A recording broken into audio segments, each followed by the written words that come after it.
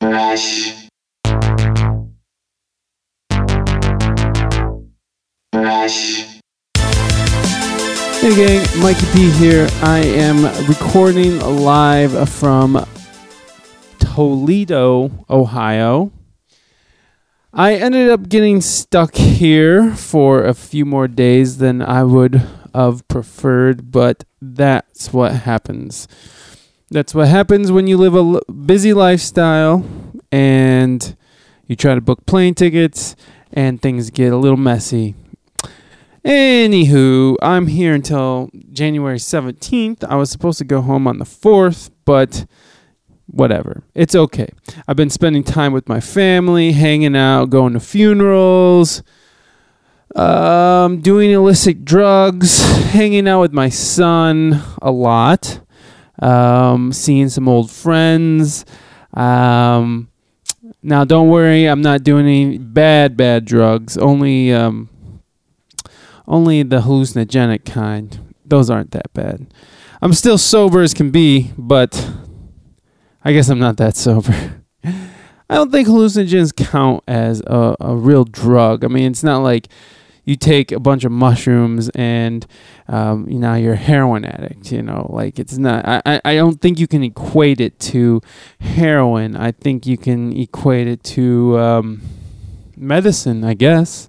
And not like Prozac, because Prozac is just blocking certain passages for electricity in your brain to get through. Whereas when you take something like psilocybin, it opens up the pathways and makes more connections. So you're not just inhibiting stuff in your brain. You are actually, I don't know is it exhibiting? I don't think that's right. Doesn't matter. I'm a dummy. Anyways, this podcast is an awesome podcast because it involves this awesome show, or I guess performance, that me and Raina stumbled upon while in Seattle. We were doing our little tour. Sorry, I'm kind of walking around and doing this at the same time because I'm trying to get names and looking at my phone and being real professional about this whole thing.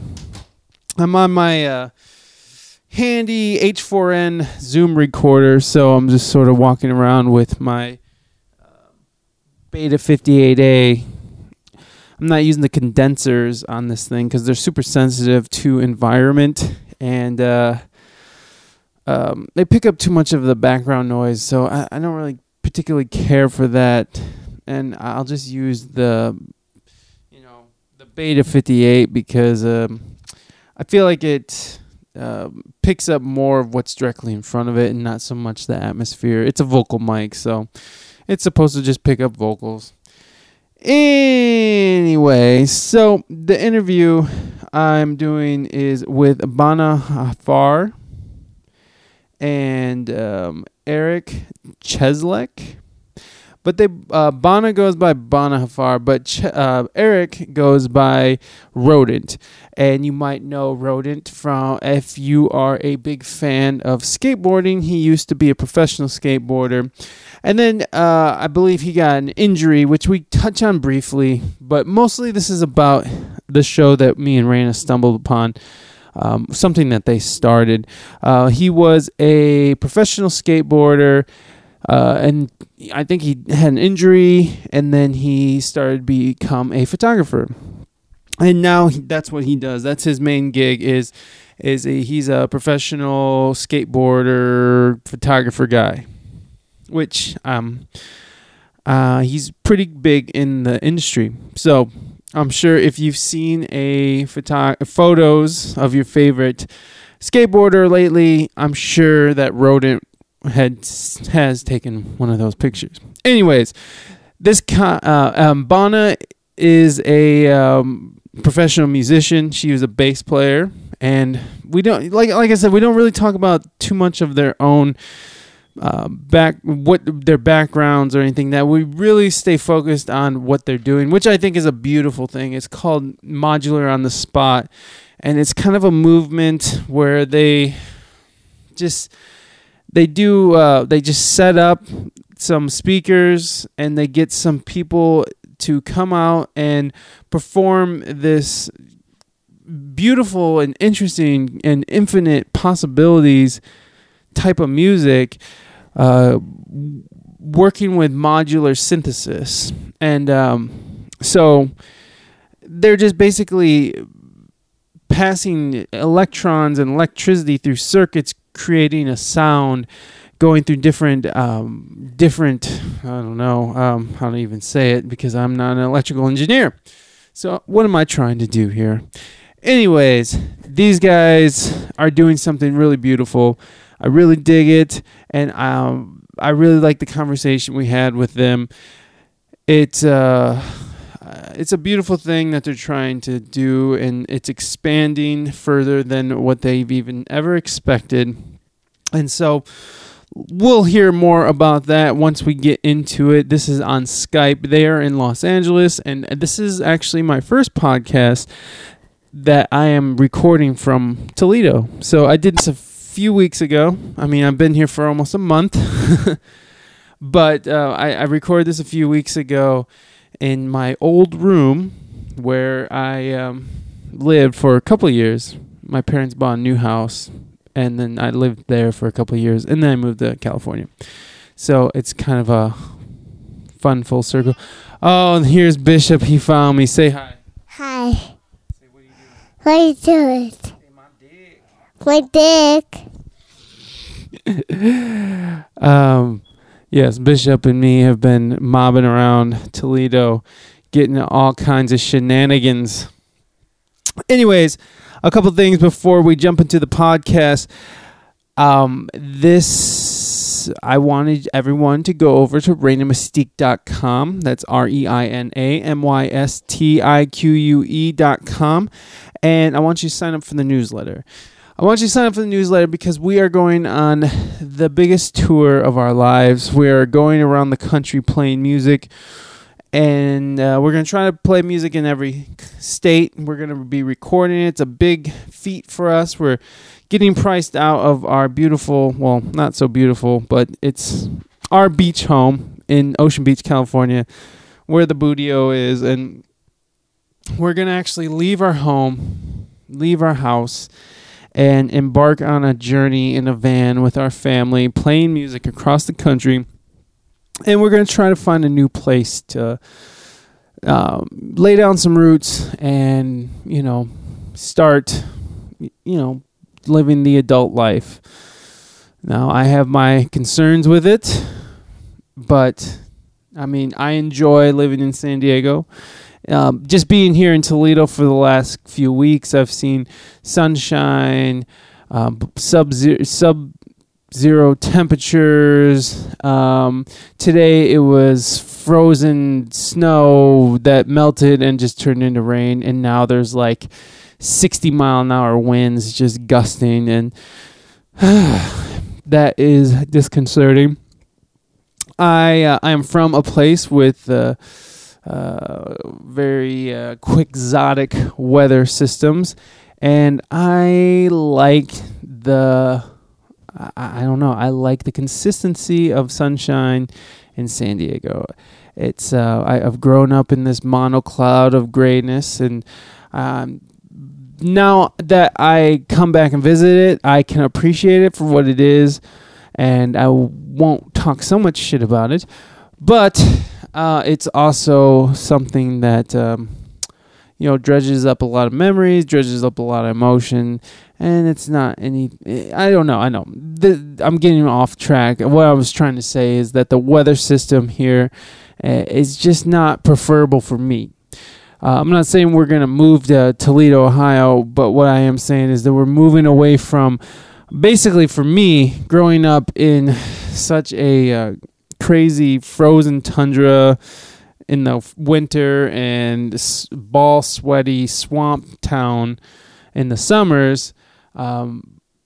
Moving from here to San Diego, is a dream.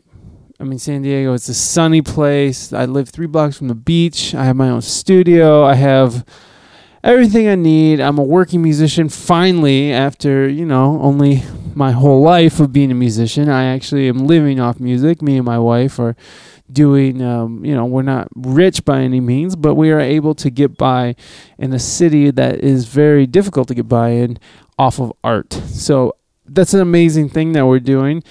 And I personally would like to just stay on that path, but I know that I'm becoming comfortable, and I don't know, you stay stagnant for too long and things start to, things just start to lose its sheen, it starts to dull. I don't know. I know there's a lot of growing that could be done in San Diego, but maybe it's time to shake things up. Maybe it's time to figure out something new. Or maybe we'll just end up back in San Diego after our road trip. Who knows? We don't.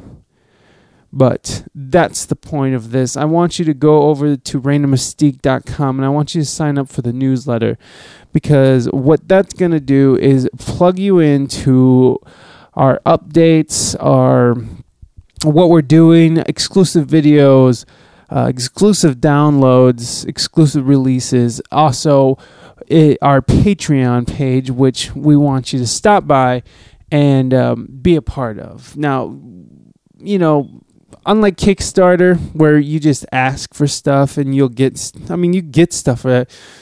What we're offering for Patreon is exclusivity. So you're going to get these videos, you're going to get these downloads, and you're going to come along on the ride with us.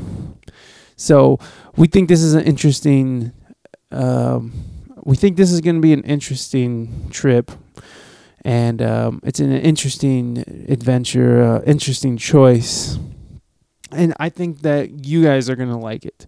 So I'm going to keep on doing the podcast, but we're also going to be doing a video show on YouTube, and we're also going to be doing, we're just going to be doing. I have no idea what to expect, but I guess all you can expect out of something is the unexpected. So it's kind of like childbirth.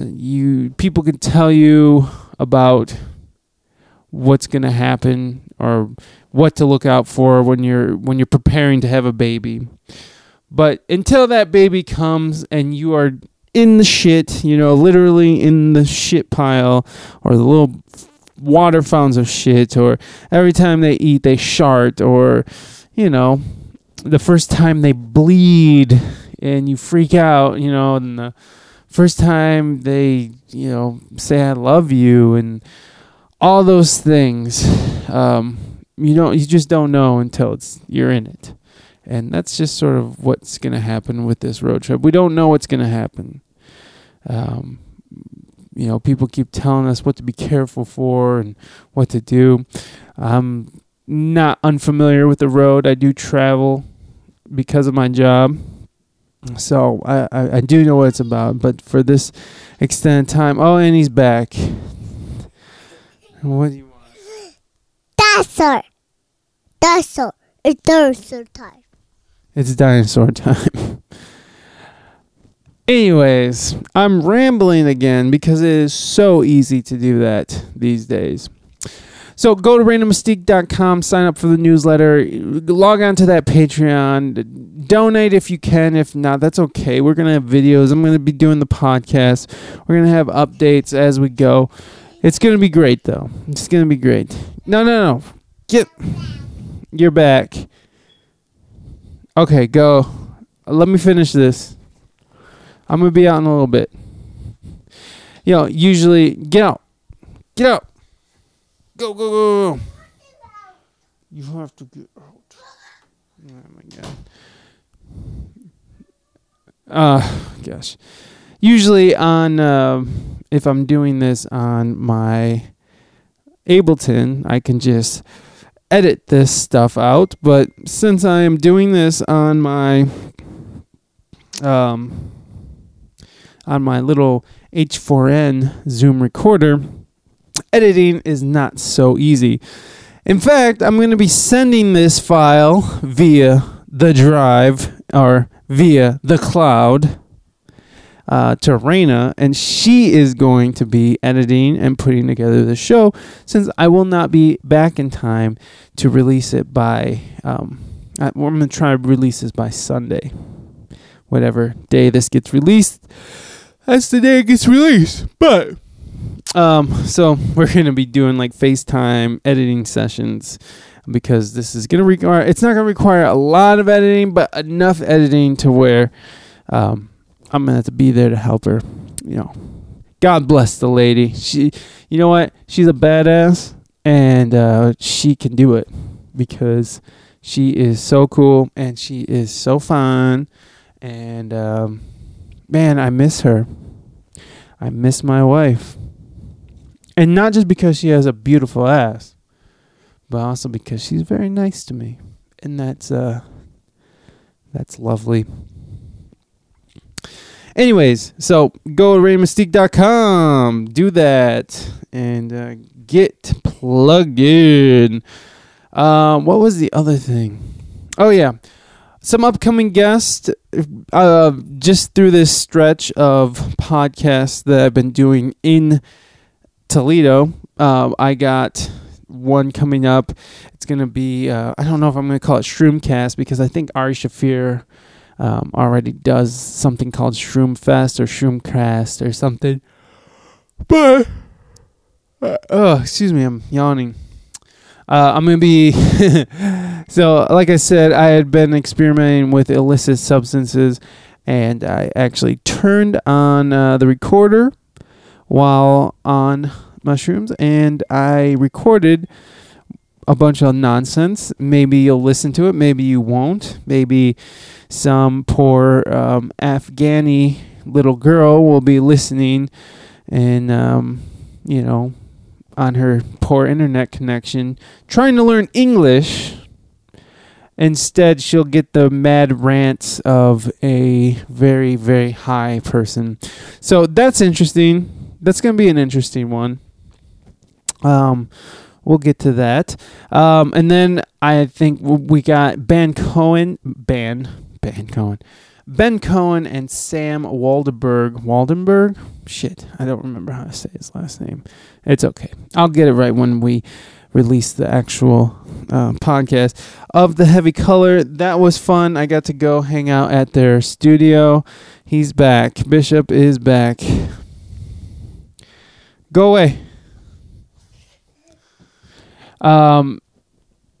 Awesome bunch of guys. Got to go to their like total industrial studio out in kind of central Toledo, right outside downtown, in this right along the river underneath the high level bridge, which is awesome. I just love the whole idea of it.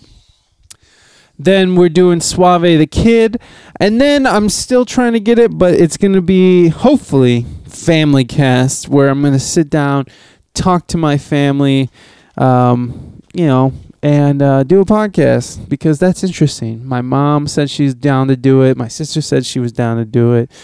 You know, nephew's always down to do it. So we'll see. We'll see what happens. Anyways, now that I've been rambling for 20 minutes, which I tend to do that. Oh my God, Timmy, stop texting me. Sorry, Timmy's texting me. I guess I should have just turned off my stupid phone. Anyways, so now that I've rambled for so long, let's get on to the show. We're going to hear from Bana Hafar and Eric Cheslak. I think that's how you say it. But he's also, he goes by Rodent. We'll also listen to a couple pieces by them. And, you know, sit back, enjoy. And if you made it this long in my rambling, I'm sorry. Anyways, enjoy.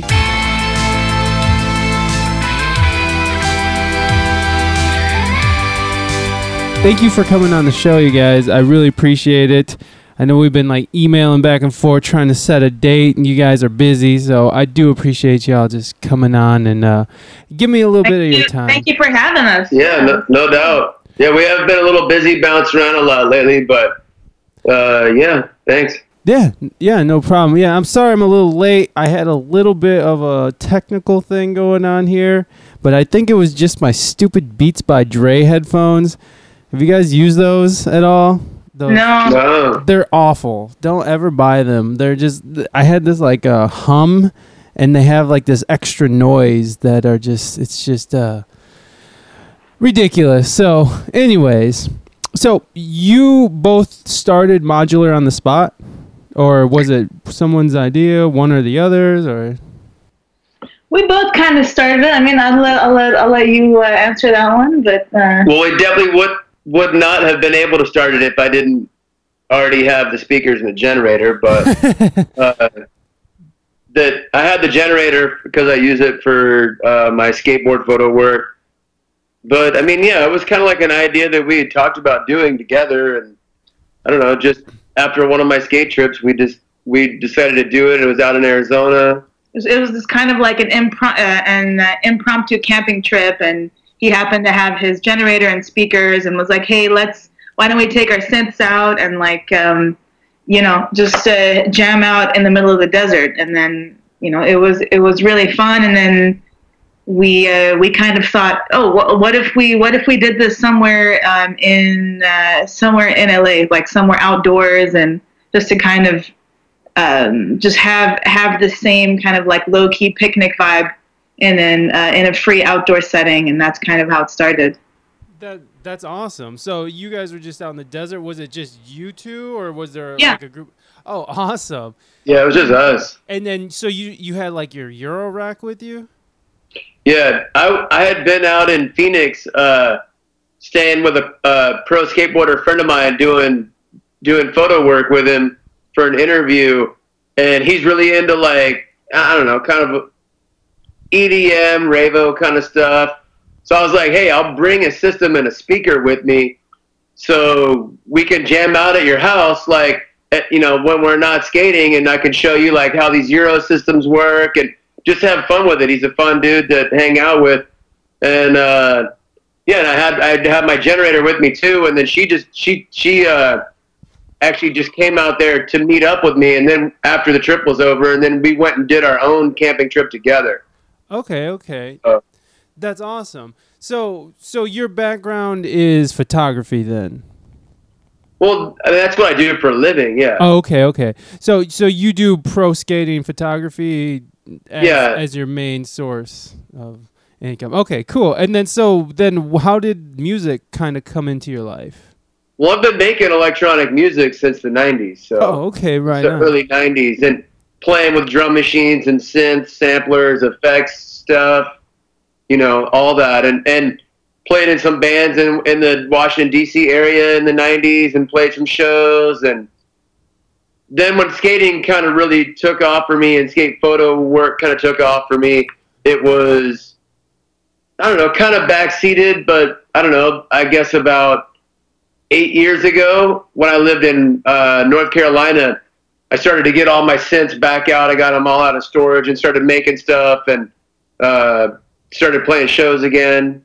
So, I mean, it's kind of been something that I've done for years and years and years. And it's just the Eurorack stuff has been like the last 4 years. Okay. So you've been sort of getting into the modulars in the last couple of years. That's cool. So that's interesting. So were you planning on being a musician with your life, or what was your plan? It's interesting that you went from music to photography. I was just wondering if that was your plan to do photos, or if it was music. My initial plan was to be a professional skateboarder. Oh, okay. And I had photos of me in the skateboard magazines in the 90s. Oh, cool. And when that kind of didn't really work out the whole way, and I was living in San Francisco, and I had went through a bunch of different like normal jobs, and I was just kind of like, what, I really miss skateboarding. I want to be involved in skating. I've always wanted to learn how to shoot skate photos. I'm going to go for it. So that's how I got into skate photography. And and I've been doing that full time for like 15 years now. Oh, okay. But to me, skateboarding and music have always gone hand in hand to Yeah. where I have always wanted to make music and always wanted to make what music I hear, you know, inside and what I feel inside. And that to me, that's a lot of it's a lot of electronic stuff. And that's why I got into electronic, you know, drum machines and synths and samplers. You know, I started collecting that stuff and getting that stuff in 1993, 94. That's awesome. Well, I'm gonna adjust your guys' sound. I think I got you too loud on my end. There we go. Can you just say something real quick? Just test. Yeah. Test. I was worried because my laptop is on its way out, and I think it's only working, like only one of the speakers is working. So Oh, okay. we're too loud and not like. Oh no, that's fine. I just had to adjust my volume. It's like I'm on an iPad, so these things, if you have a jack too high, it'll start crunching the sound on my end. So it's all good. Yeah. So right on. Okay. And then so Bana, like, were you involved with music at all, or? Yeah, I mean, I was a professional bass player for about 8 years. So I was mostly a work for hire. Ah, you know, nice. Hired gun. I did a lot of session work, a lot of touring, just kind of just your, you know, typical just kind of gigging bass player. And I got into synths because I decided to get a Mini Moog Voyager. Oh, nice. Or a Moog Voyager, and I just to kind of bolster my repertoire and be able to take gigs and play synth bass also and key bass. So. Oh yeah, totally. And then through that was kind of my gateway drug into modular synthesizers. It was a, you know, kind of, I quickly realized that I was more into the tone shaping capabilities of the synth more than the actual like playing in the black and white keys. Right. So that kind of led me into researching modular synthesizers more, and then I met Eric, and he had already been into Eurorack, and I wasn't very familiar with Eurorack at the time, and then I just I got totally sucked into it, and it was it was kind of what I had been looking for, you know. Yeah, well, it's totally a black hole. It's just you just keep going and going. There's yeah, if you're somebody who's interested in sound, just beyond like harmony and melodies and stuff, and just really interested in sound, it is the most incredible device ever created. I mean, other than the computer, which is the ultimate, I guess. But this is, you know, modular synthesizers are tactile, and Right. it's a different approach. Yeah, totally. It's circuits and like actual electricity. Hardware, yeah. It's just it's amazing.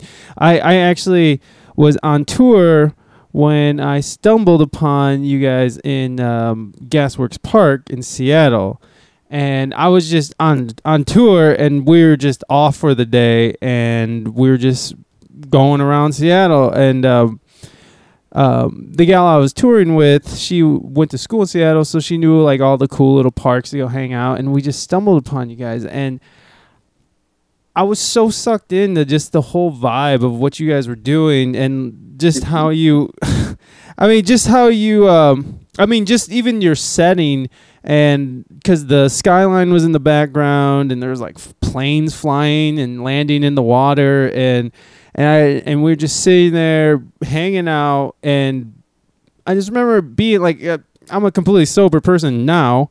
I wasn't always, but like I remember being like, it was like it just took me to another place. Like I felt like I hate mushrooms, but it was just amazing. That's awesome. That's the biggest compliment. It's like, yeah, no, that's. I wish we were there for that one, because basically what has happened with Module on the Spot, we kind of started in LA, and people from other parts of the country and other parts of the world actually started hitting us up and like, hey, can you come do one in our city? We're like, well, the whole point of this is that it's DIY and you can totally do it yourself. Okay. So we don't have to physically come there. We just have you follow, you know, some guidelines. You want to go over those? Our 3 guidelines that we put out to everybody was that it's always outdoors. It's unless it rains, and like that happened to us in San Francisco when we went to San Francisco to do one. And a friend of a friend who owns a club was cool enough to let us do it at the club. Oh, wow. But I mean, it was pouring down rain, so we obviously you're not going to be able to, do it outside at that point. But yeah, it's always outdoors, always free, and always just modular synth only in any format of modular synth. And from what we've seen from all the photos and different modular on the spots that people have done, around the States, and there's been some done in foreign countries too, where people are bringing out 5U, people are bringing out Frack Rack, they're bringing out Buchla, they're bringing out, all primarily a lot of Eurorack because it's really small and easy to work with and carry it around, transportable and stuff. But I mean, yeah, there's been a lot of different formats of modular synths at the different modular on the spots, and that's been going on for about a year now, where other people took it into their hands to do their own in their own hometown. But still in keeping with the guidelines and and then it's just kind of it's just growing into its own thing, and we did not foresee this happening. We just kind of thought it was something cool to do here, and like are really surprised and happy that it's grown and kind of gone to different cities, and yeah, for sure. Yeah. So we also tell everybody, like, hey, if you can adhere to our guidelines, then we'll post your flyers too and help you promote the event, because as a whole, then that promotes our whole scene and this helps connect people. And kind of, I don't know, promote community, I mean, we look at this as like a movement, I guess. Yeah. What would you say is your mission statement, if there is one, for, I know you're saying kind of a movement, it's kind of forming into that. What would you say your mission statement would be? Maybe just building community, kind of building a community of just experimental thinkers and music makers and people who are, it's the cool thing about Modular on the Spot is that it's very open for, anybody to come and like try out new musical ideas. And so I would say that it's just, just help, just building a community of experimental thinkers and musicians. But being able to do that in a comfortable, beautiful outdoor environment. Like you were talking about how Gasworks really looked, or if you look at some of the ones that have happened in Portland, where they're in like these really awesome parks, and some of the places that we've done them, whether here in LA on the, along the LA River.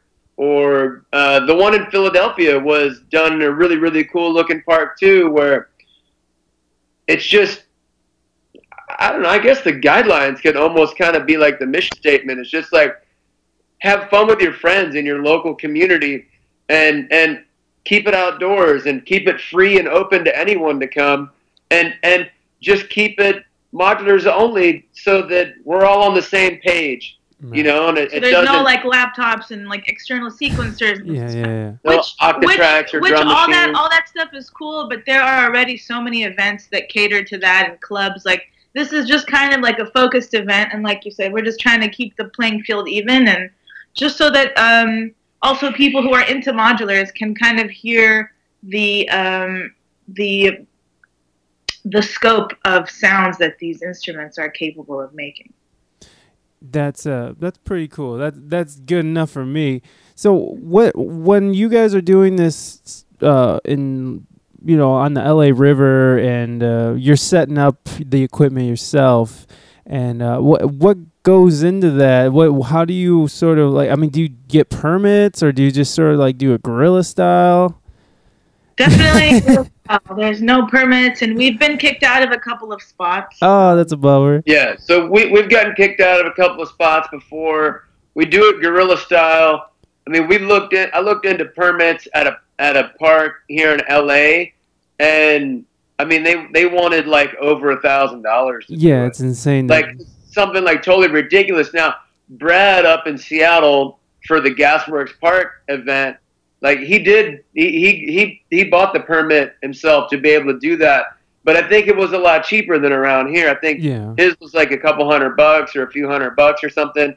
Not really sure. There's been some other people that have gotten permits, but LA permits are more expensive because the city's used to filming crews. Right. They're used to film crews who have big budgets, so they're like, sure, we'll give you a permit, but it's going to cost more.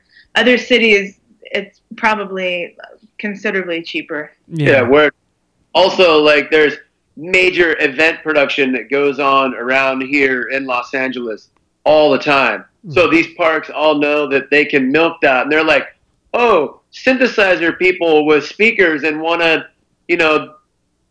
basically have a show in our park. Okay, yeah, that's going to cost a ton of money or whatever, Hey, we can milk these people or whatever, but it's like, I don't know, it just sucks. But when you go to like other cities like Portland, the first one that we did in Portland, I mean, we just barged at a really, really awesome park called Cathedral Park, and there's even a stage there. And we just showed up and set up and did it, and it was totally fine. And sometimes like 100 we take people the risk showed up. and like hope that nobody finds out, and we're just kind of in and out quickly, and and it's worked. And sometimes we get kicked out, and then we just find another spot. And, so when you guys got kicked out that time, what did you end up doing? Did you just have to cancel the event, or did you sort of like move up the street, or how did that work? We've had different situations. One time they were able to move up the street. Yeah. The first time that we got kicked out, it was the second time that we were doing a Madra on the spot, and we got kicked out of the park, and then we ended up in a parking lot down the street, basically. Nice. Because we had a cafe that sat along the river, like an outdoor cafe that sits along the LA River that's kind of our backup space. But they were actually closed. So we ended up in this parking lot across the street from it. Oh, okay. And then go ahead. Another time that we got kicked out from the LA River spot, which was one that we did it at for almost a year, we ended up in an outdoor space at, I guess, what are they like? It's like a it was like lofts. artist lofts. So there were some people who were generous enough to be like, hey, we live in these artist lofts, like a couple of blocks down, and we have a big outdoor area. So if you guys want, you're welcome to just shift everything over to there. And we did. Yeah, it was really nice of them. So we've just kind of worked around it. Kind of catered to the different situations. Right on. And it's usually the police, I'm guessing, that comes and shuts you down. The sheriff, or I don't know. It's always kind of. The first time it was a park ranger, and then the last time from the LA River, they were like the Santa park Monica Mountain Park Rangers. Yeah, a lot of times we're in parks, so they're technically not police; they're like park rangers. Okay, so and you guys don't usually give them any kind of pushback or anything. It's just like, okay, I'm out. Well, I definitely argue with them. She argued with the dude for like 20 minutes and was like, "Look, we're already here. We're set up. We're not hurting anything." Like, and they're not trying to hear it. They're like, "Look, you got over 100 people here. You're on the LA River. Like, you're using a generator that has gasoline in it. Like, you're making sound past a certain hour. Like, I mean, they have a million different things they try to throw at you, and you know what? It's almost just better to just pack it up and just try and go somewhere else and try and pull it off somewhere else that same night." Well, it kind of goes along with, I have buddies who film for Thrasher, and when they're starting with their skateboard filming and stuff, they, you're constantly getting kicked out or harassed by security guards, or whoever it is, because you guys. So I feel like that kind of, it has a little punk rock sort of skater vibe to the whole movement. how you guys sort of built it, because you guys go out guerrilla style. You're not trying to do permits and shit. Like, who needs that? And you just sort of go out there and get it. And I dig that. I can see how the evolution of your career kind of led you into that. Led you both into it. Shit. Anyways, sure. that was just I guess that was just me making an he gets- observation. When he's out shooting for skating, they get kicked out We get kicked out all the time. Constantly. Yeah. All the time. I used I deal with that nonstop. I used to do security at this building downtown San Diego. I live in San Diego, so I mean, obviously, it's a big skating town, and I used to do security back in the day, like a long time ago, and they would tell me, it was like, if you see anybody skating, make them leave or tell them to stop, or threaten the cops, and just stupid stuff. So I would do that only if the skaters weren't that good. But if they were great and they were filming, I would totally let that shit fly, because what am I doing? I'm standing there in a clown suit, first of all, and like I'm getting paid jack shit. It's boring as shit. Like, what am I gonna do? Just sit there? I'd rather see somebody do like awesome kick flips off of the stairs or whatever than just sit there and, I don't know, diddle my fingers. I don't know. Anyways, I dig that shit. I like skate. I like the skateboarding thing. I'm not too versed on like who's who or what's what, but I like watching X Games over like the Super Bowl or whatever. So I dig that. So I'm sorry. I'm looking over at my phone. I'm not texting, but I just have like questions written down. So don't think I'm being rude here. Fun. So when you guys were in Portland, or when you have to travel to do to do different ones that you guys are directly involved with, do you actually take your own equipment up there and like ship that stuff up there, or how does that work? Or do you just borrow it or rent it? How does that work when you're actually going to different cities that you usually just drive to the city? And okay. It's always the same setup. It's just the generator and the speakers and our mixer, and then anybody who's performing brings their own rig. Okay. And that's kind of how it's been. Okay. Yeah, I mean, the generator's really small. It's like, it's like the size of I don't know, like a big backpack or something. Right. And then the speakers are a little bit, roughly about the same size. So I mean, the whole rig fits in the car pretty easy. It's really portable. Oh, that's awesome. So when I know this is kind of nerdy, but like, what's your setup? Like, what's your speaker setup? Like, what's your speakers you're using, and like your mixer that you're using? Just QSC 10s. Oh, Yeah, QSCs. QSC K10s, and then Just a Mackie. we have like 14 a channel. small 14-channel Mackie mixer. Those QSCs are dynamite, man. I love those things.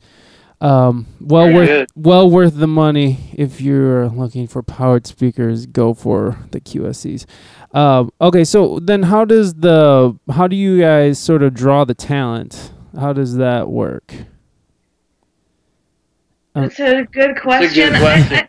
I feel like people. I mean, for the LA shows, once everyone's done playing, a lot of people come down to the bank of the river, and we all kind of discuss each other's patches. And then, like, a lot of times people will come to us and be like, hey, I have a modular rig, and, I'd be interested in playing the next one. So we just kind of have a database going where we Okay. kind of file people's names, and we just reach out to the people who said they were interested and see if they're available that month. And it seems to be working out. It's pretty easy to throw together last minute. It's worked out pretty good. And then when we've taken this to other cities, like when we went to Portland and did the first one in Portland, and we've done a few of them in San Francisco, that we're going to these other cities to do them, at least the ones that are close to us. We haven't done one in Phoenix yet, but I've been wanting to do one there.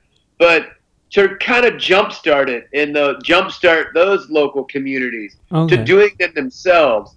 And when we did the one in Portland and people came and saw what it was like, we weren't even over, and people were coming up to me while we were sitting there listening to people. play it, and we're like, hey, we're gonna take this on and do this here. This is amazing. Oh, awesome. And like, so we're trying to jumpstart the communities into doing them themselves, or like obviously the one in Philly, we couldn't be out there for it, or the ones in Seattle or Chicago, or actually when we did the one in Portland, Brad, who did the ones in Seattle, came down and met us in Portland. He wanted to come meet us at the one in Portland and see how we did it in Portland and kind of see how we do them. I was in Chicago for skating work, and I met Corey, who puts on the ones in Chicago, and hung out with him for like a day and just talked about it a lot. But we haven't really been able to go to all of them, but we kind of let people know how we run them, and when we've gone to the cities, it's been like we're getting our friends that we know there to like, hey, play this module on the spot with us. We're trying to get it started in you guys' town. So that's how we've been able to find people in other cities where we don't live. But pretty much everybody just kind of uses their local network. It's a tight network, and social media definitely makes it a lot easier to find people, and that definitely helps for sure. Yeah. I mean, I don't know how we would have done it without Instagram and things like that. I was gonna actually ask you about that. Is like, how do you even market this, especially in new markets where you are, where you're trying to break into a new market? I know you said that you have friends, in certain cities, and you sort of have them come out, and then, but like, how do you initialize the actual first audience and try to get people and get the buzz around and stuff? It's super minimal, and it's kind of grown itself. Like we literally only post the flyers on Instagram. That's it. Sometimes I'll post it on Facebook. Okay. Mainly, I mean, it's not just out of laziness. 2 days in advance. But it's like 2 or 3 days in advance, and we're not really trying to break into any market. We're just trying to let our know, and it's like one of those things that we would do whether 10 people came or 200 people came. Right. So sure. It's just kind of grown on its own, and yeah. Right on. Add to that. I mean, we've like the times that we've gone and done them in other cities. I'll reach out to some people beforehand, and it's like, maybe it's people that have reached out to me like on social media, like, hey, come and do that in our city or whatever. Or like just other people that have reached out to me before, and I'll be like, hey, we're coming up there on this date. We're going to do one, like on this date, and this is going to be the location. Do you want to play? Do you know some other people that want to play? Like, we want to get some locals. We want to get, it might be her and I and maybe one of our friends. Like, when we've gone to San Francisco, we'll bring like an LA friend with us to play too. And then there'll be like, 3 or 4 like SF Bay Area locals that'll play. And maybe some of them will be people that we already knew, and then some of them will be people that we're just meeting. And that was how we met Travis. Yeah. That Travis Hoff, he played at the second Module on the Spot in San Francisco, the one where where it rained, and we ended up taking it to the club. And Travis was actually, very sadly enough, he was one of the victims in the Oakland fire. Oh my God, that's horrible. Wow. So that's okay. So I know, I realize I said like trying to break into markets like it's some kind of thing. I was going for were you guys ever trying to monetize it? And I'm sorry if this sounds like trying to put it into a certain like commercial box. I'm just curious on like how you guys see it, and from what I'm getting from you folks, is that it's something that you want to just share with people and not really, take anything. Well, how we view it is we don't view it as an entity. We view it as a thing that we do. Right. As in terms of like, as in it's a movement, and Yeah. like we've said, it's for everybody. Yeah. And if you can adhere to our 3 simple guidelines, that is awesome, Yeah. and we'll help put the word out for you. And we've already, got somewhat of a following going for it, and I mean, yeah, it's just something that we want to share with everybody. And Just because it's, with this, like, in the synth world, a lot of people kind of are in their studios alone a lot, and it's like, or connecting through social media, but never meeting face to face or discussing in person. And these events are so cool, like the way they happen in LA. Like, it's so cool to see our friends and our like music crew like every month, and just spend time together and talk about music and talk about art. And it's just like hanging out with our friends. And it's not something that we are trying to monetize. And it's it's just, hopefully we inspire people to do it in their own cities, and inspire people to kind of, just create events themselves, and build community, whatever it is you're into, and and kind of break out of the concert venue promoter kind of paradigm that a lot of us have been stuck into. I know I've been trapped in that for many years of professional playing, and Definitely. you're also a professional musician. Yes, yeah. So you know how it is. Same thing, hired gun. Oh yes, definitely. I think that's what drew me so much into this whole what you guys are doing, is because when I stumbled upon it, it was just a hang. People were just on the side of this beautiful green lush hill, and then in Southern California we don't get very many beautiful green lush hills unless we're putting water on it. But I don't know, it was just like a really beautiful environment, and it just really was really profound for me. I thought it was just one of the highlights of the whole tour of that particular That's cool, time. man. So, That's like a big, Rad. that's Thank so you. awesome. yeah, man. So let me see here. I got a couple of questions here. And what do you play? I'm just curious. Oh, sure. I play a couple different things. I play guitar and I play keyboards, and so I mostly am hired for my keyboards, and sometimes I do guitar, and then really rarely I'm asked to do bass stuff. So Okay. I just romp around San Diego, and then I get picked up for tours, mostly just like regional, like Phoenix, Utah, up to the West Coast, Seattle, Portland, stuff like that.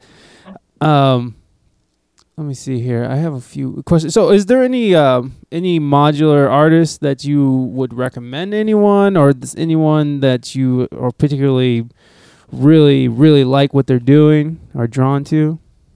I feel like There's a lot of our them. friends kill There's a it. lot of Man. them. I really feel like our friends kill it. Like the local, the local people that we get to see, on a semi-monthly basis at these events are awesome, and just as good as like, people who are putting out records. And I think we're really For like sure. lucky to have that here in LA. So like the recording process of this, I mean, since you both dabble in it, is the recording process more as a like captured performance, or is it something that's mapped out and recreated, that can be recreated? Because I know how random it seems, but I mean, people can obsess and get things to kind of repeat itself. So I'm just wondering what your approaches would be, or what you know of other artists, how they would even record this, if that's even happening. I think it's both. It's both. People have different It's both. approaches. Some people like pre-plan things and do it like sound by sound and just do overdubs, and Mhm. and then some people just do like a live take and Just go. Yeah. Yeah.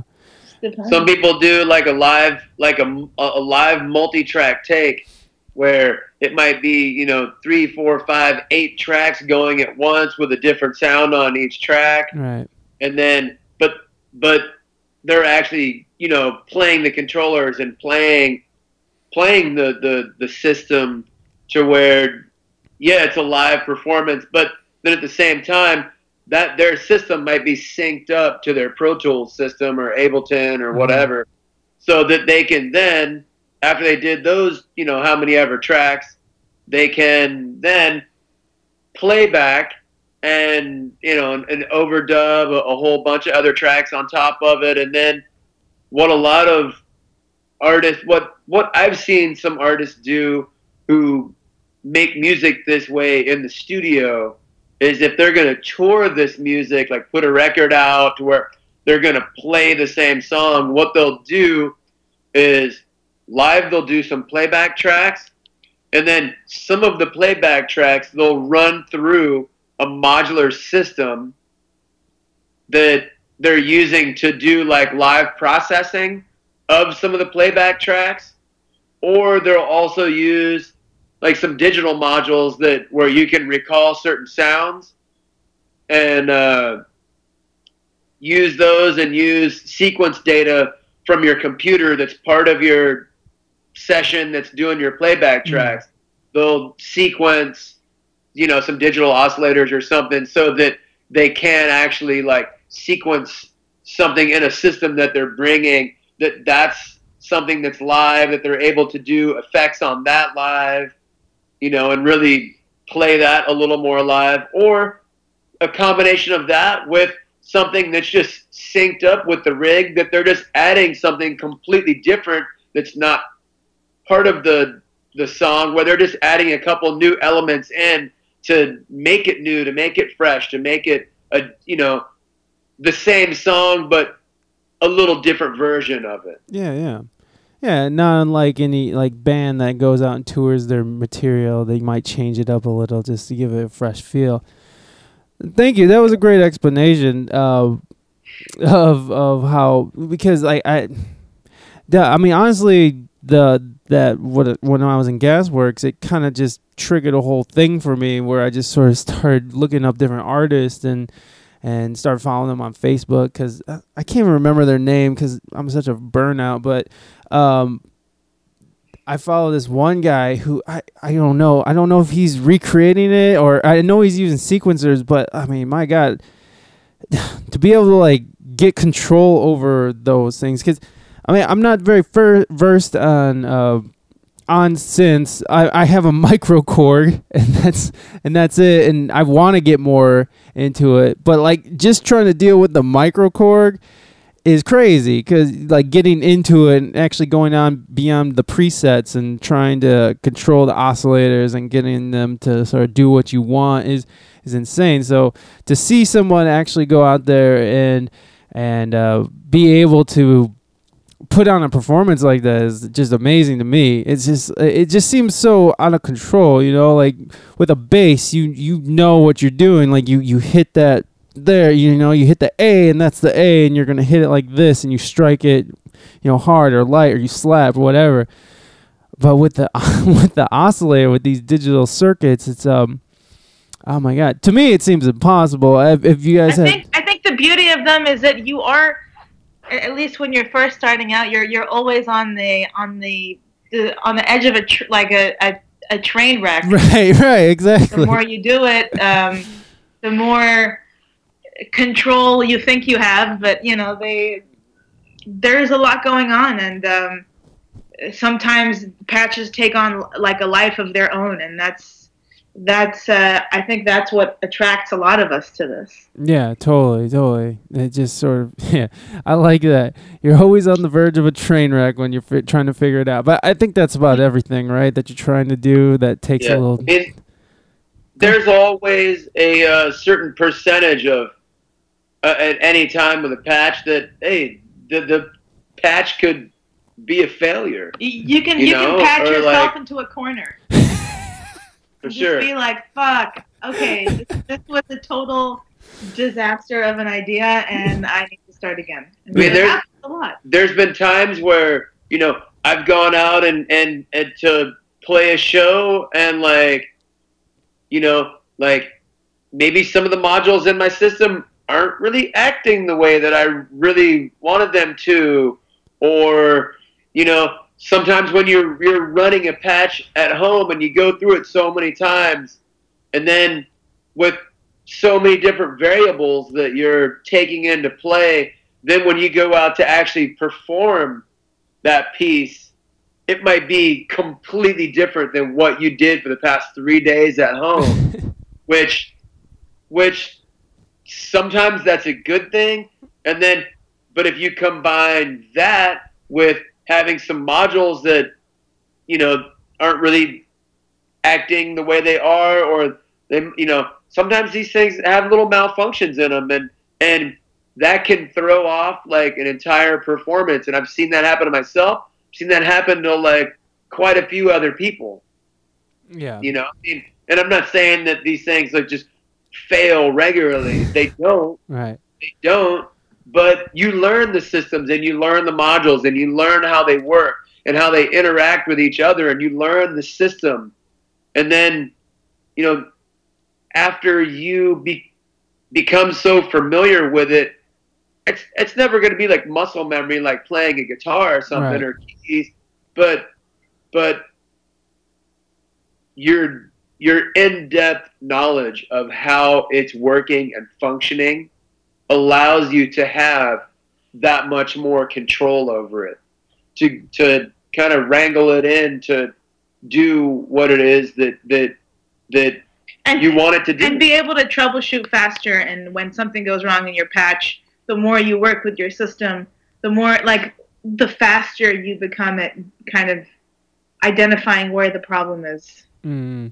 But it's ongoing, like everything, and yeah, surfing the chaos, and that's exactly. But that's sometimes, I've played a lot of shows where it was exactly what I wanted it to be, right, or I tend to go where like, if there's only only this one thing kind of wasn't really exactly what I wanted out of a whole show. Right.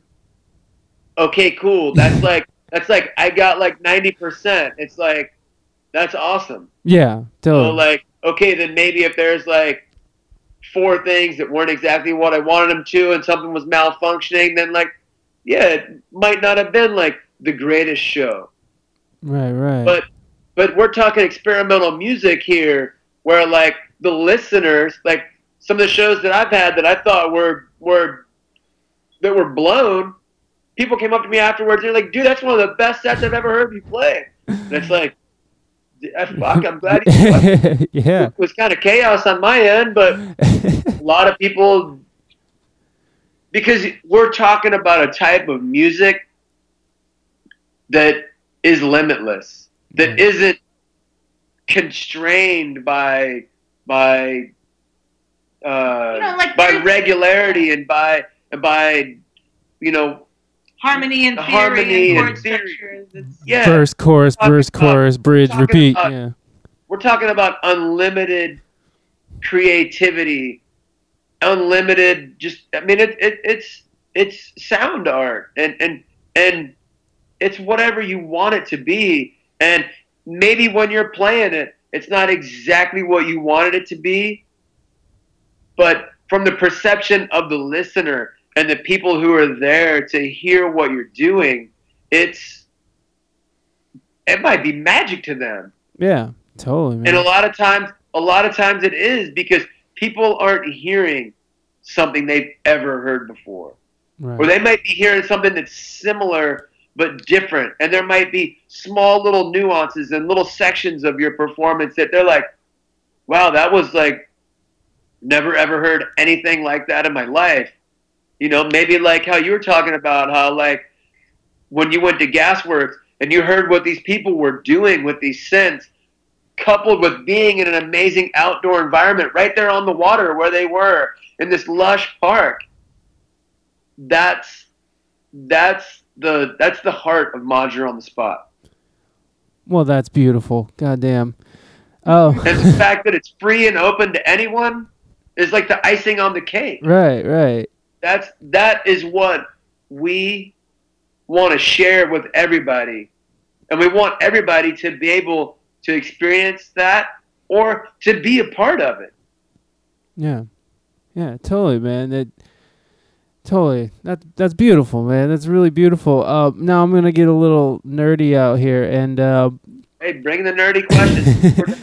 We're done. What are some of your favorite pieces, some of your favorite modules? And I know it's unlimited, and it might be like asking you what your favorite song is, but I don't know. Is there a couple that come to mind that you really dig, and why? Well, for me, it's I'm gonna let her definitely... Yeah, please. It shifts, and the whole nature of this instrument is that it's you're constantly chiseling and fine tuning your instrument and switching modules out. It's not like a bass where you have your bass and you have your however many pedals, and you just kind of use those for however many years, and you might switch out a couple of pedals here and there. You know, I think the way that a lot of us build our systems is that they are like living machines that are constantly being improved on, and you know, you buy a module and you like it for a couple of months, and then you realize, actually, I can, you know, I'm going to switch it out for something else. I mean, sure, we all have our core modules, but I don't know if I could pick like my favorite. There are some modules that are like very, they're like utility modules that yeah, I don't know. It's hard to pick favorites. I know one of your favorite modules. I know. The Telharmonic? No, the Renee. Oh yeah. Okay. So that's a good example. Yes. So that one, the Renee it's like a sequencer made by a manufacturer that we use a lot of their stuff. They're called Make Noise. And that was the first sequencer that I had ever used, because, you know, again, I don't come from an electronic background. Somebody recommended that. That was recommended by this gentleman. So that sequencer definitely kind of opened up modular synthesis for me, because it kind of allowed me to express myself melodically, but in somewhat of a chaotic way. And this sequencer is like a non-linear sequencer, so you can, it's very, because some sequencers are very deterministic, like you really have to program every single note and every inflection, but with this one, you can get pretty tech with it, or you can kind of have it kind of generate sequences on its own. So sometimes, you know, modules really inspire you to create music and sounds that you never, you know, or melodies that you wouldn't have come up with on your own, and that Renee sequencer is a perfect example of that. So that's one that I love. Yeah, there's the also Make Noise. It's called Maps. It's a very handy kind of function generator. It does a lot of different things. I don't know if the listeners are into modular synthesis, so I don't want to get into like details that might bore people. But well, no, a lot of times we'll sit and we'll just talk about gear, because musicians. I talk to a lot of musicians, so it's not outside of what we talk about on this. Besides, like stupid things that we talk about, but a lot has to. I enjoy that, so they like it. Don't worry about it. yeah. What were you gonna say though? I mean, please. I mean, it's interesting to me, so I want to hear it. Yeah, I mean, I guess modules that I'm drawn to are it just kind of runs the gamut. Like I just got this module by a manufacturer out of Portugal called the Marble Physics. It's made by a manufacturer called ADAC, and that's kind of a organic kind of CV generator that almost mimics a marble on a 3D plane, and you get very, very interesting control voltages from it. So that kind of inspires different thinking and different patch ideas. And there are so many. I'm sure you don't have to go through every single one that you have. I was just curious on the ones that you really like maybe come back to a lot, or you know, really rely on, or whatever, you know. Then just gear talk, and that's all right. I got a good list of them for you. Please let's hear it. My go-to system every time that I'm patching is a Make Noise Renee, a Make Noise Mass. Sometimes my Make Noise DPO. I'll use my Qubit Nebulae a lot. Trying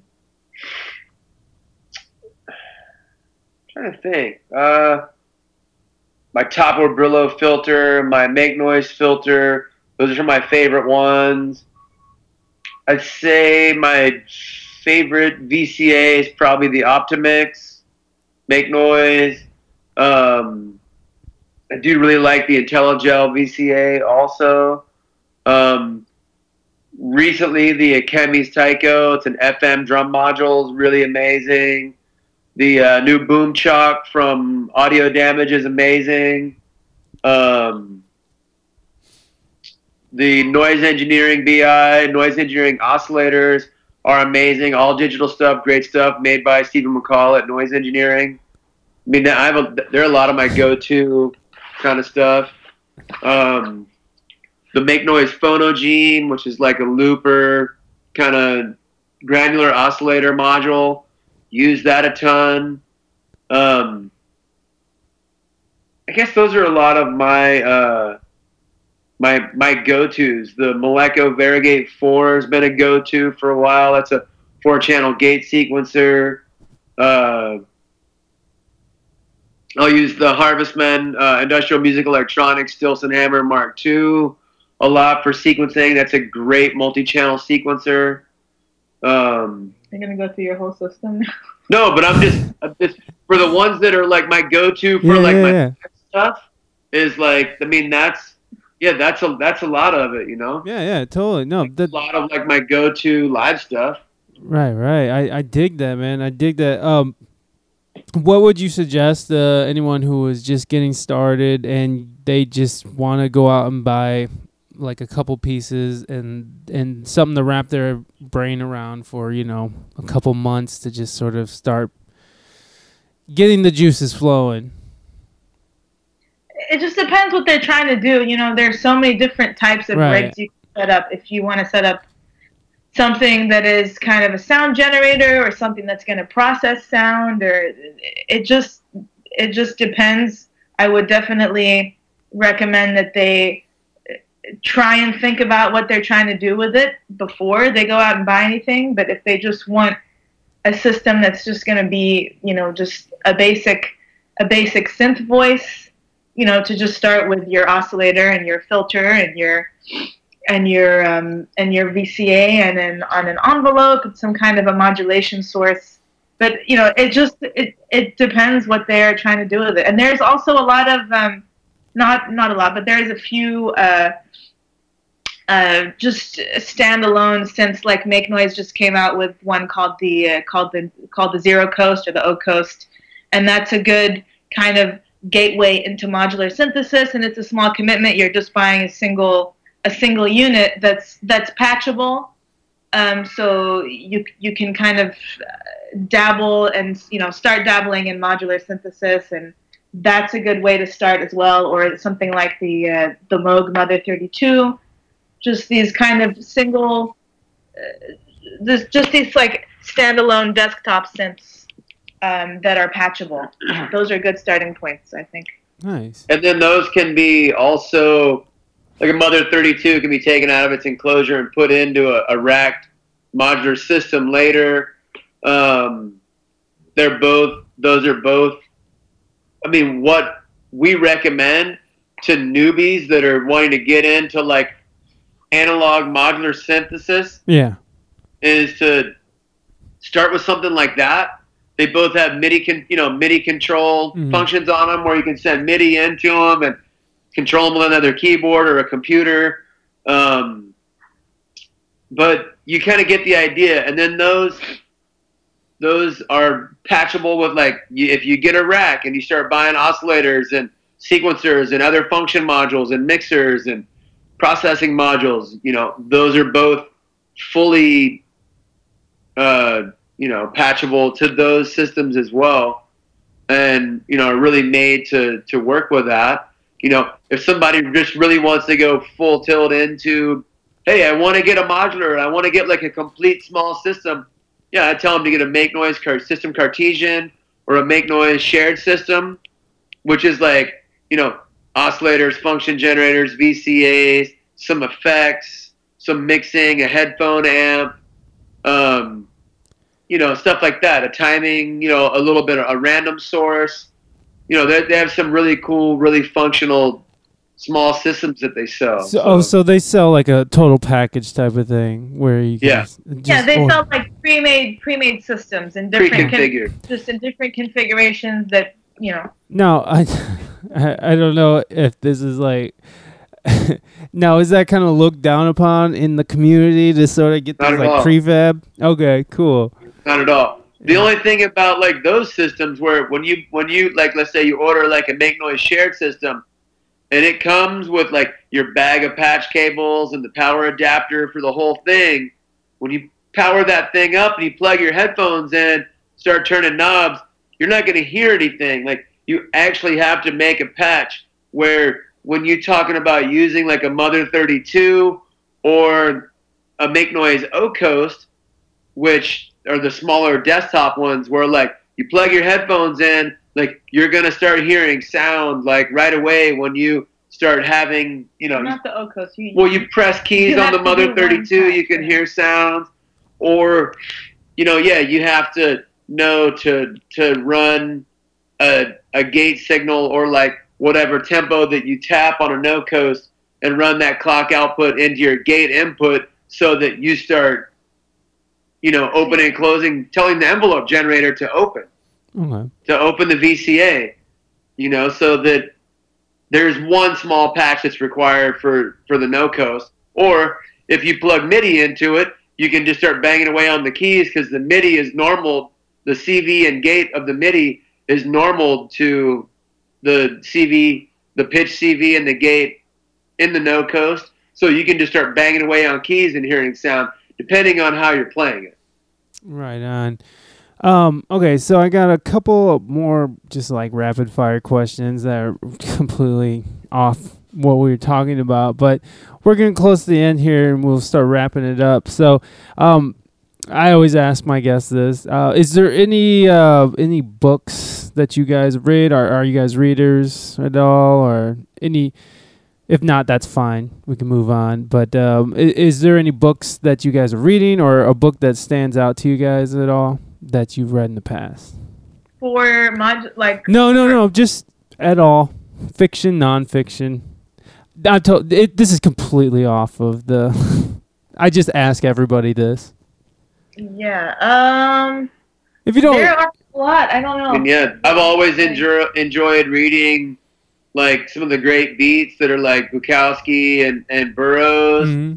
Those have been my favorites for a long time. Sure, I got a whole bunch of synthesizer books that I like the main one called The Synthesizer. I don't know. I just read a really good book about the band Susie and the Banshees that was amazing. Oh, right on. I'm kind of all over the place. I don't know. Yeah. I like Khalil Gibran books. I like political commentary books. I don't know. It's just kind of all over the place. That's okay. That's okay. These are rapid fire questions, though. Whatever comes out is fine. Are you guys in any TV shows or anything like that? Or you have time for TV? No. Definitely not on the priority list. Yeah. I'm excited to hear that they're making Twin Peaks again. That they're going to start Twin Peaks again. Kind of excited to hear about that. Is David Lynch a part of that? Yeah. Okay. Yeah, cool. Nice. I didn't even hear about that. That's interesting. Right on. Any movies? I love Star Wars. Did you watch the new one? Yeah, we just saw it the other night. It was great. Yeah, it was good. I liked it. I enjoyed it. Right on. Yeah, I haven't seen the one that came out last year. I haven't seen that one yet, but I know that Han Solo dies because of Facebook, and I haven't seen Rogue One. I want to see it, but yeah, time. It's always of the essence. Yeah. Is there anything? I guess we can relate this. I usually ask, I don't know if this is even. Yeah, let's just try it. is there any weaknesses that you are working on currently or in the past?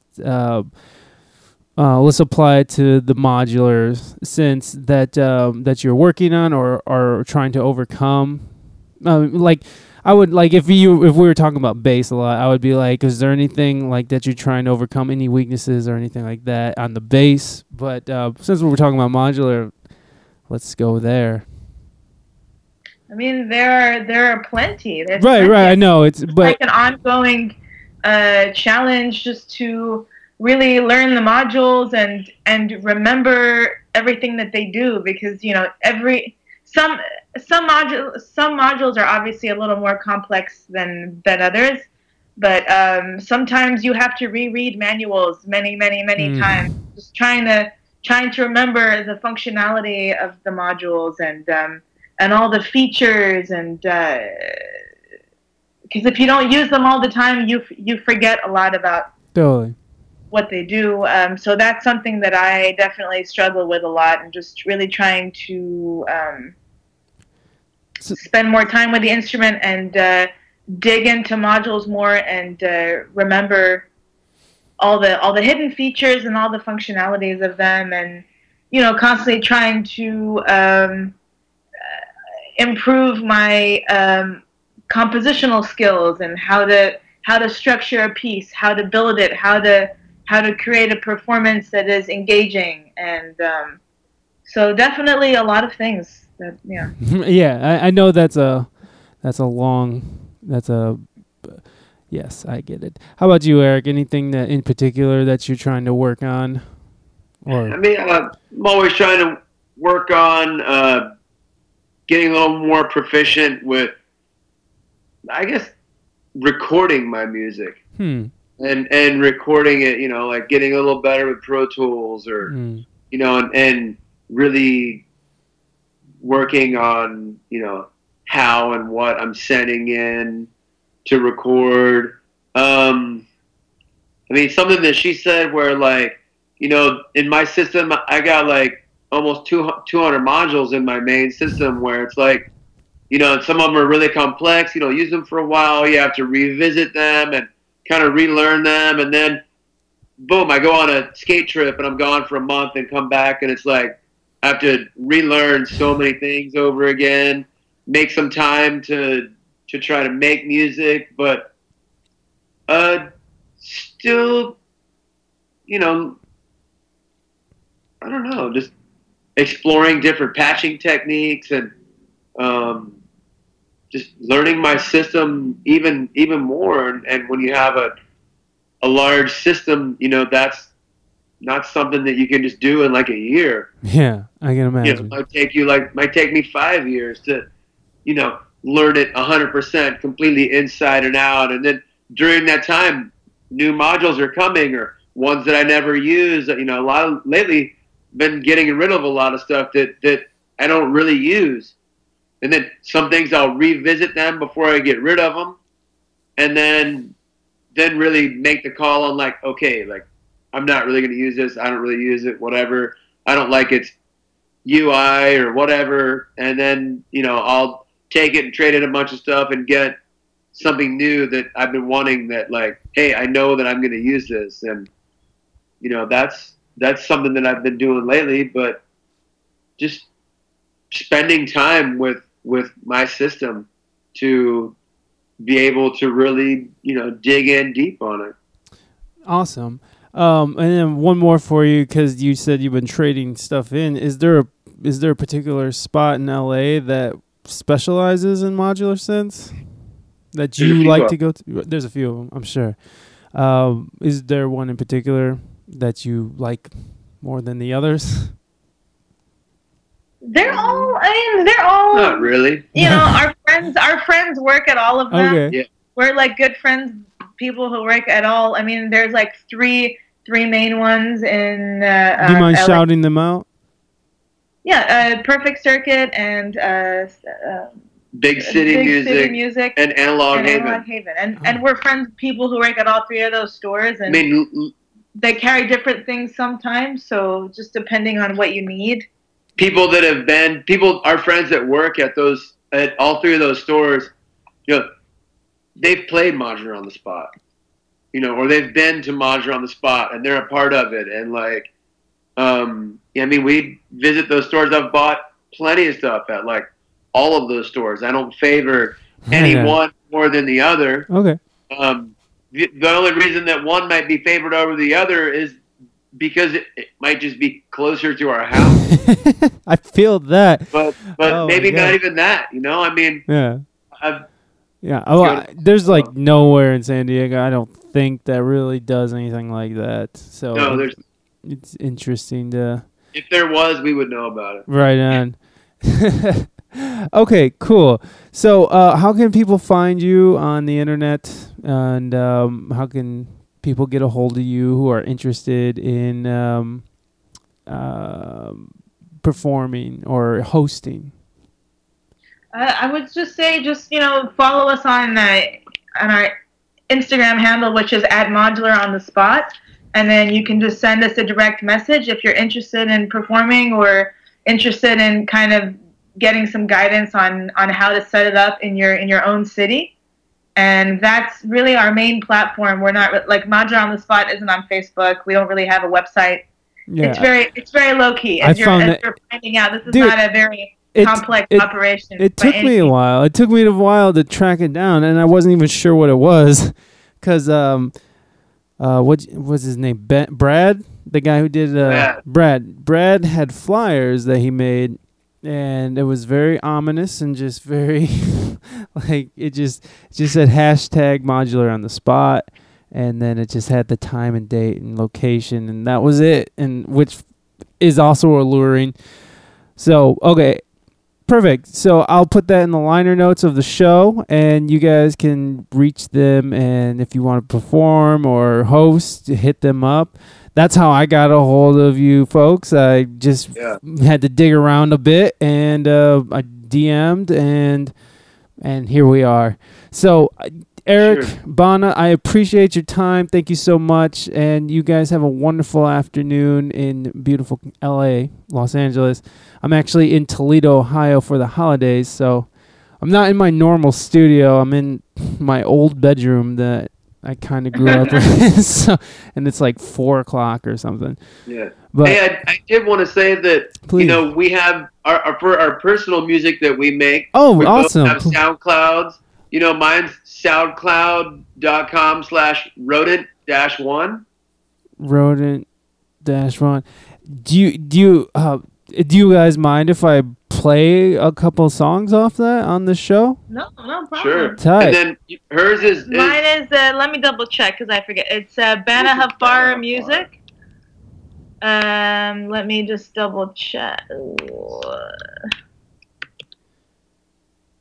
I love how I don't know my own SoundCloud. That's okay. No, I mean, that's all right. I know because I forget if it's Bana or Bana Hafar Music.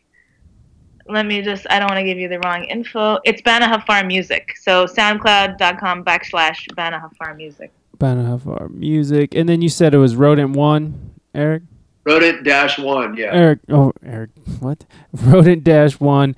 And is there any particular song that you guys want to play? Totally Or want me to up play? to you. Cool.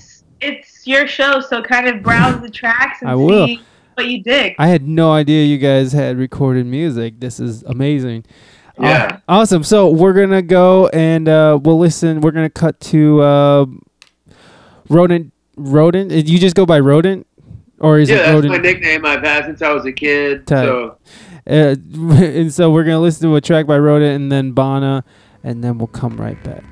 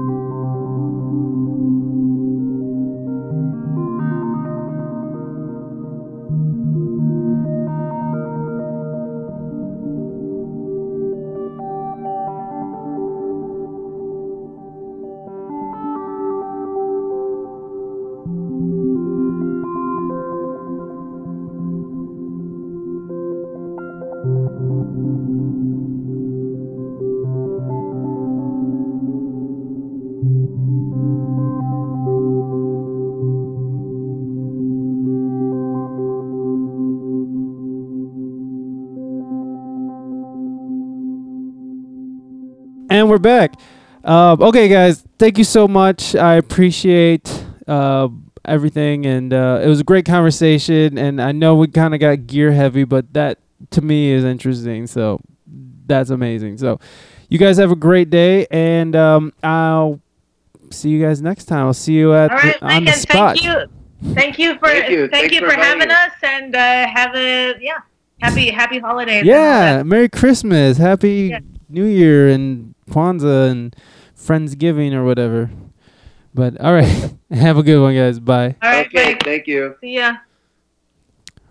Well, that was Eric and Bana. They were great sports. I appreciate them, putting up with me, stammering over questions and asking them if they make money off of their awesome, beautiful movement that they are doing out of Los Angeles, California. Didn't know that Rodent was a photographer, and didn't know Bana was a touring musician. Wish we could have talked a little bit more about that, but I feel like that it was too much on modular on the spot, so I would rather just talk about that. It's an awesome movement. I hope you guys go out and friend them on Instagram and just follow what they're doing. It's so cool. Like Eric was saying, it's a movement. It's unlimited possibilities. And like I was saying in the beginning there, we were I felt like I was on psychedelics, and it was just a beautiful spot, and I really dug it. Anyways, write the show at wespeakenglishgood@gmail.com. Go to our website, wespeakenglishgood.net. Go to randommystique.com, sign up for the newsletter, and check out our Patreon. We are going on tour, the American Dream Tour. It's going to be crazy. We're going to go around the whole country, and we're going to play music. We're going to take our dog and our baby, or our baby and our dog, whatever order you want to put that in. And, we'll see you out there on the road. Right now, I am in Toledo, Ohio. I am surrounded by weird dolls that my aunt made, because after I moved out, my tia Emily, she moved into my room, and she loved to sew. But she sews clothes for these creepy little dead-eyed dolls that are really creepy. I can just keep saying creepy. I'm in my room that I spent many years. Well, not that many years. We moved into this house, and then 2 years later I moved to California. But there was definitely plenty of masturbation going on in here. Lots of illicit drug use. No sex. None. No sex happened in this room at all. Was there? No, not in this room. There was sex in this house, but not in this room. Yeah, and I'm here. Now there's a bloody Jesus hanging over the bed, and lots of little knickknacks everywhere. And that's it. I'm not going to waste any more time. You guys have a great whatever you're doing. Everybody be nice to your fellow human being, I should say. I've been trying to say hello human being, not man, because I know not everyone is a man. Anyways, take care of your fellow human being. HJ's for everybody. Love ya. See you next time.